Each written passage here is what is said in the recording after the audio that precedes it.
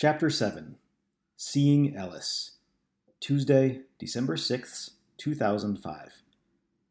Calvin glanced at his watch. 4:33. Normally he could leave the office by 4, so he knew he'd better call Lisa to let her know there would be an empty seat for dinner tonight.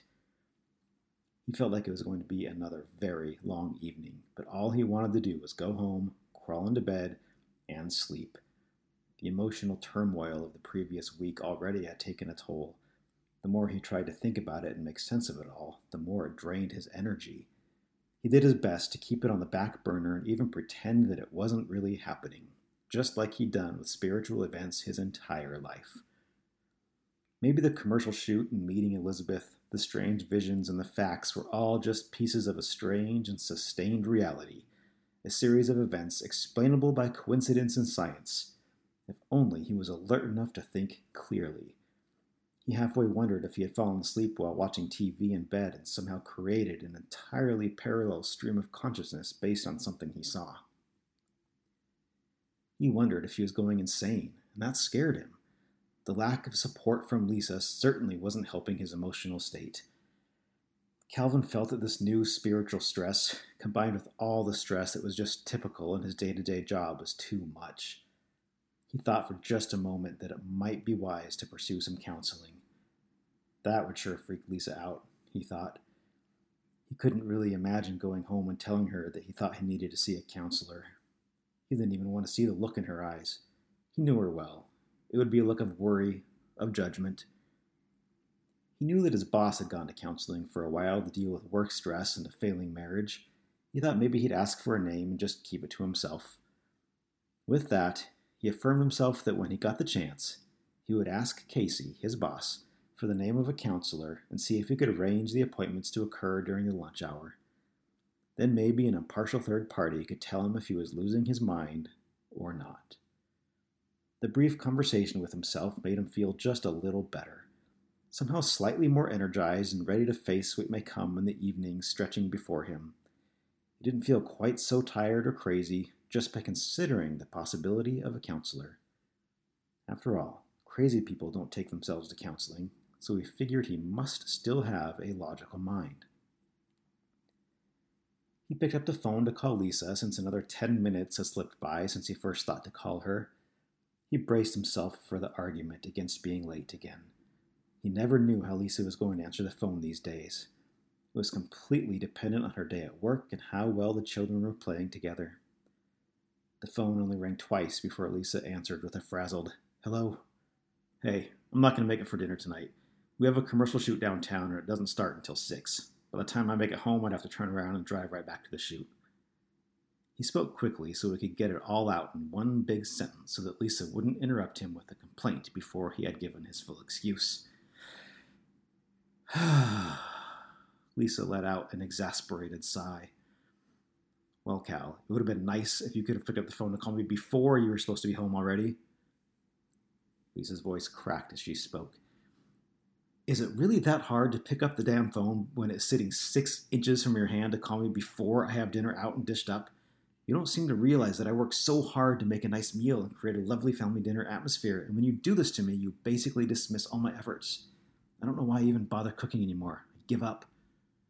"Sorry. I didn't know they had to call you by a certain time. It was a busy, hard day for me too, Lisa. At least I called."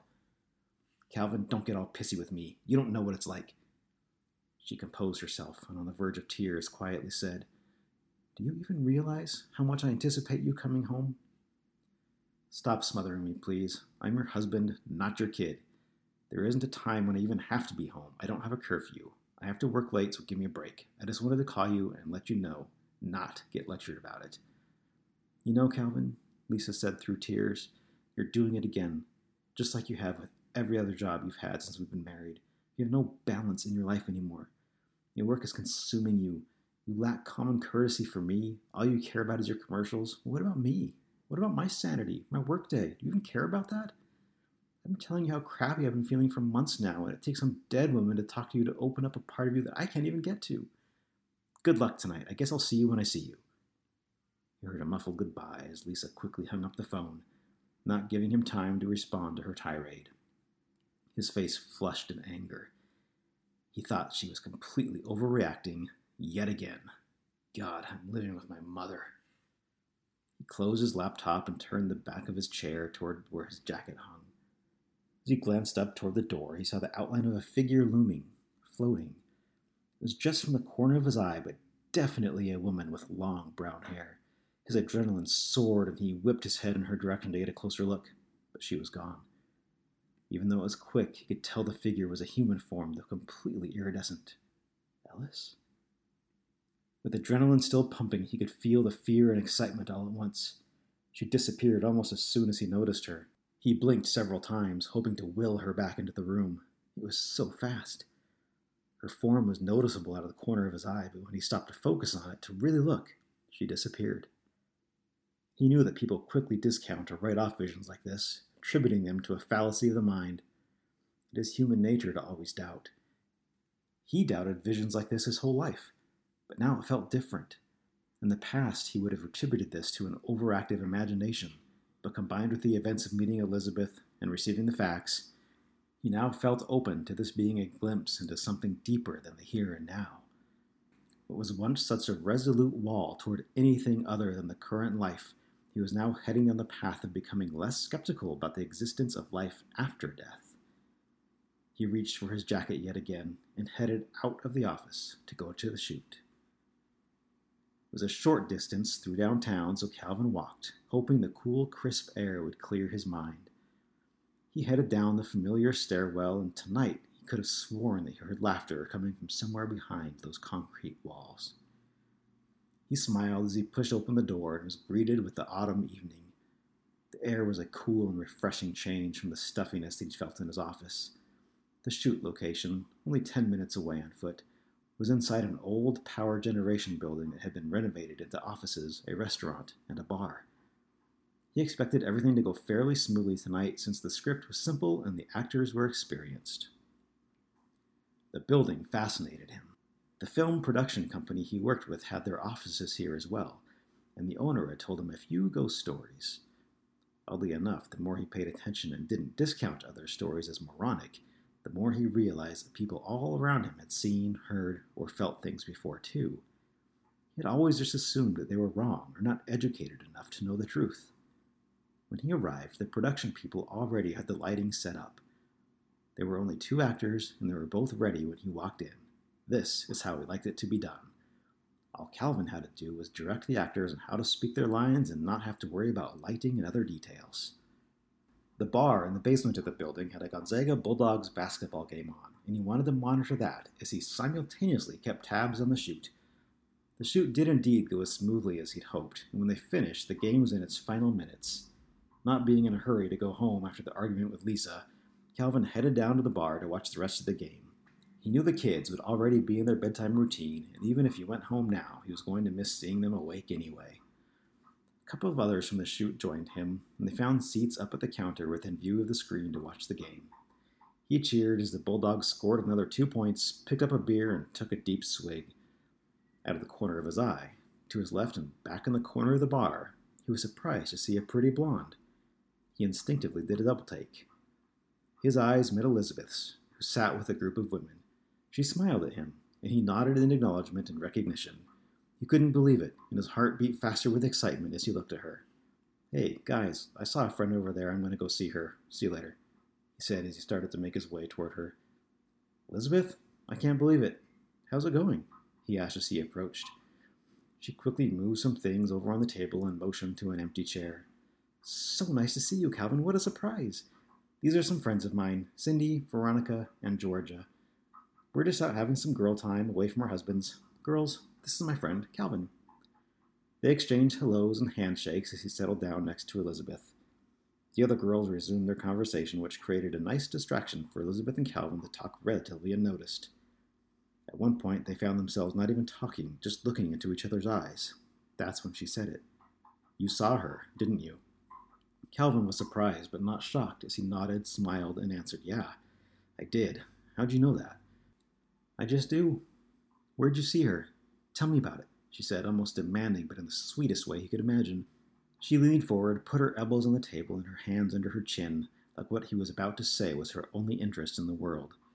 Well, I was in my office, going to reach for my coat to come here for a shoot, and out of the corner of my eye, I saw the form of a woman. Elizabeth nodded in understanding. I had a feeling that it wouldn't be long before you'd be able to see things. You are progressing quickly. You must have a unique office. Not a lot of disruption to the energy flow? He took this as a question as to whether she could see his office or not, answering her before she had a chance to fully ask, "Hey, I could show you my office if you want." Elizabeth didn't need any time to think about it. She turned to her friends and said, "Ladies, I'm going to head out with Calvin. I'll see you later, okay?" She gave the women hugs and turned to walk out the door. The walk to the office was quick, and they spoke very little along the way. Calvin's heart raced as he realized he was going to be alone in his office with the woman from the shoot. The feeling was a little odd, as they hadn't known each other for very long, but he could feel that there was already an attraction developing. There was an intense connection that was almost too strange to be believable. Elizabeth paused as they made their way up the back stairwell. Standing about a third of the way up the first staircase, she looked at something. She smiled and glanced over to Calvin. "Can you see her?" she whispered. Calvin looked in front of him first, then behind. "See who?" "The woman who just passed us," Elizabeth said, giggling. She was dressed like a flapper and drunk out of her mind. She was laughing and stumbling down the stairs. She turned to him, quite delighted, and said, "Does this stairwell ever feel strange to you?" Once again, he was amazed by this unbelievable and intoxicating woman. Maybe there was something to the laughter he heard after all. He'd heard stories that the building used to house a basement speakeasy in the 1920s. The laughter he'd heard is probably the drunken laughter of some of the old customers who frequented here in their lifetime. Wow, just tonight, in fact, I came down here and thought that I heard laughing. Calvin, you really need to learn to just stop and feel things. Trust your intuition. You'll find it's usually right. You just have to stop questioning yourself long enough to let go of any preconceived notions you've built up. You'll learn. You still have a long way to go, but you'll learn. He chose not to ask for details on that comment, as they had only a short distance left to climb. Turning left at the top of the stairwell, they faced the entrance to his darkened office. He reached into his pocket and pulled out the door key. "This is it," he said as he unlocked the door and swung it open. Elizabeth followed him inside the lobby. The office suite was quiet and dark, except for the soft glow from the office Christmas tree that they'd put up shortly after Thanksgiving. Neither of them reached for the light switch, knowing that turning on the overhead fluorescence would kill the moment. Instead, they just stood there in silence and felt the energy around them while appreciating the quiet. Calvin walked in the dark toward the open door of his corner office, and Elizabeth followed with smooth, gliding steps and a knowing smirk on her face. "This is where I saw her," he said, gesturing toward the doorway and off to the right side of his desk. Elizabeth nodded as she glanced around and said in a near whisper, "You really have the perfect place to sit and just let them come to you. Just try to keep the lights off and don't look for them. When you see something out of the corner of your eye, try to resist looking directly at it, or it'll disappear." He felt lost. This was also incredibly foreign to him. He glanced down at his watch and saw that it was already past 10 o'clock, and he knew that he had better be getting home. He looked back toward the Christmas tree and then couldn't look away. Elizabeth stared at it too, and he knew she saw the same things he did. Dark shadows passed in front of the individual lights on the tree, temporarily blocking their light and creating an eerie twinkling effect. He uttered a "wow." "See, Cal?" Elizabeth said in a whisper. "They are here, always around you, always watching. Can you feel the cold?" "Where?" he asked. "Just put out your hands and feel. You'll feel cold patches," said Elizabeth. He extended his hands out in front of him, slowly moving them from right to left, then right again. Elizabeth gently placed a hand on his and guided him. His pulse quickened at her touch. "Right here. I feel it," he said. "Yes, that's them," replied Elizabeth with a quiet excitement. They stood there, silent, her hands still wrapped around his and their eyes locking. Her scent permeated his soul, and he felt an incredible peace. And then guilt. He nervously glanced away for a moment toward the door and gasped, "Elizabeth, look at my door," he said, noticing the glass panes beginning to fog up. She let out a soft chuckle and leaned in close to him, their shoulders now touching. She whispered into his ear, "You noticed. That's another sign. That's the kind of thing you need to be open to and watch for, isn't it magical?" Subtle, yes, but magical when your eyes are open to it. It's amazing, he said, his voice drifting as he lost himself in the flickering of the lights in the fogged window. The fogged window. He snapped out of his incredible moment by the memory of the fogged window in his car in the night of Pitchfork Man. Elizabeth let go of his hand. I'm sure that this is going to take me some time to get used to. I'm really trying, Elizabeth, but I haven't had much time to digest or make sense of this whole thing. I need to get home to my wife. She's going to be worried. He walked toward the door and Elizabeth followed. I should get home to my husband, too. You're married, too? Yep. 5 years. Seems like we have a lot in common. I know that this all seems so weird to you right now, but Calvin, you can't really imagine how wonderful it is for me to finally have someone who can see these things, who can do what I can do. In time, you'll understand more of your abilities, and I can help you learn how to use them. She reached for his upper arm, slightly touching him to make him turn to look at her. She leaned into him again and softly said, Really, it is both a blessing and a curse, but I will help you understand in any way I can. After all, I've been doing this since I was 3, and looking for you for nearly as long. He nodded and looked at her with a confused look on his face and began to walk slowly toward the door. I just don't understand what it is that Ellis wants from us. Elizabeth replied, I don't either, Cal, but I have a feeling that it won't take us long to find out.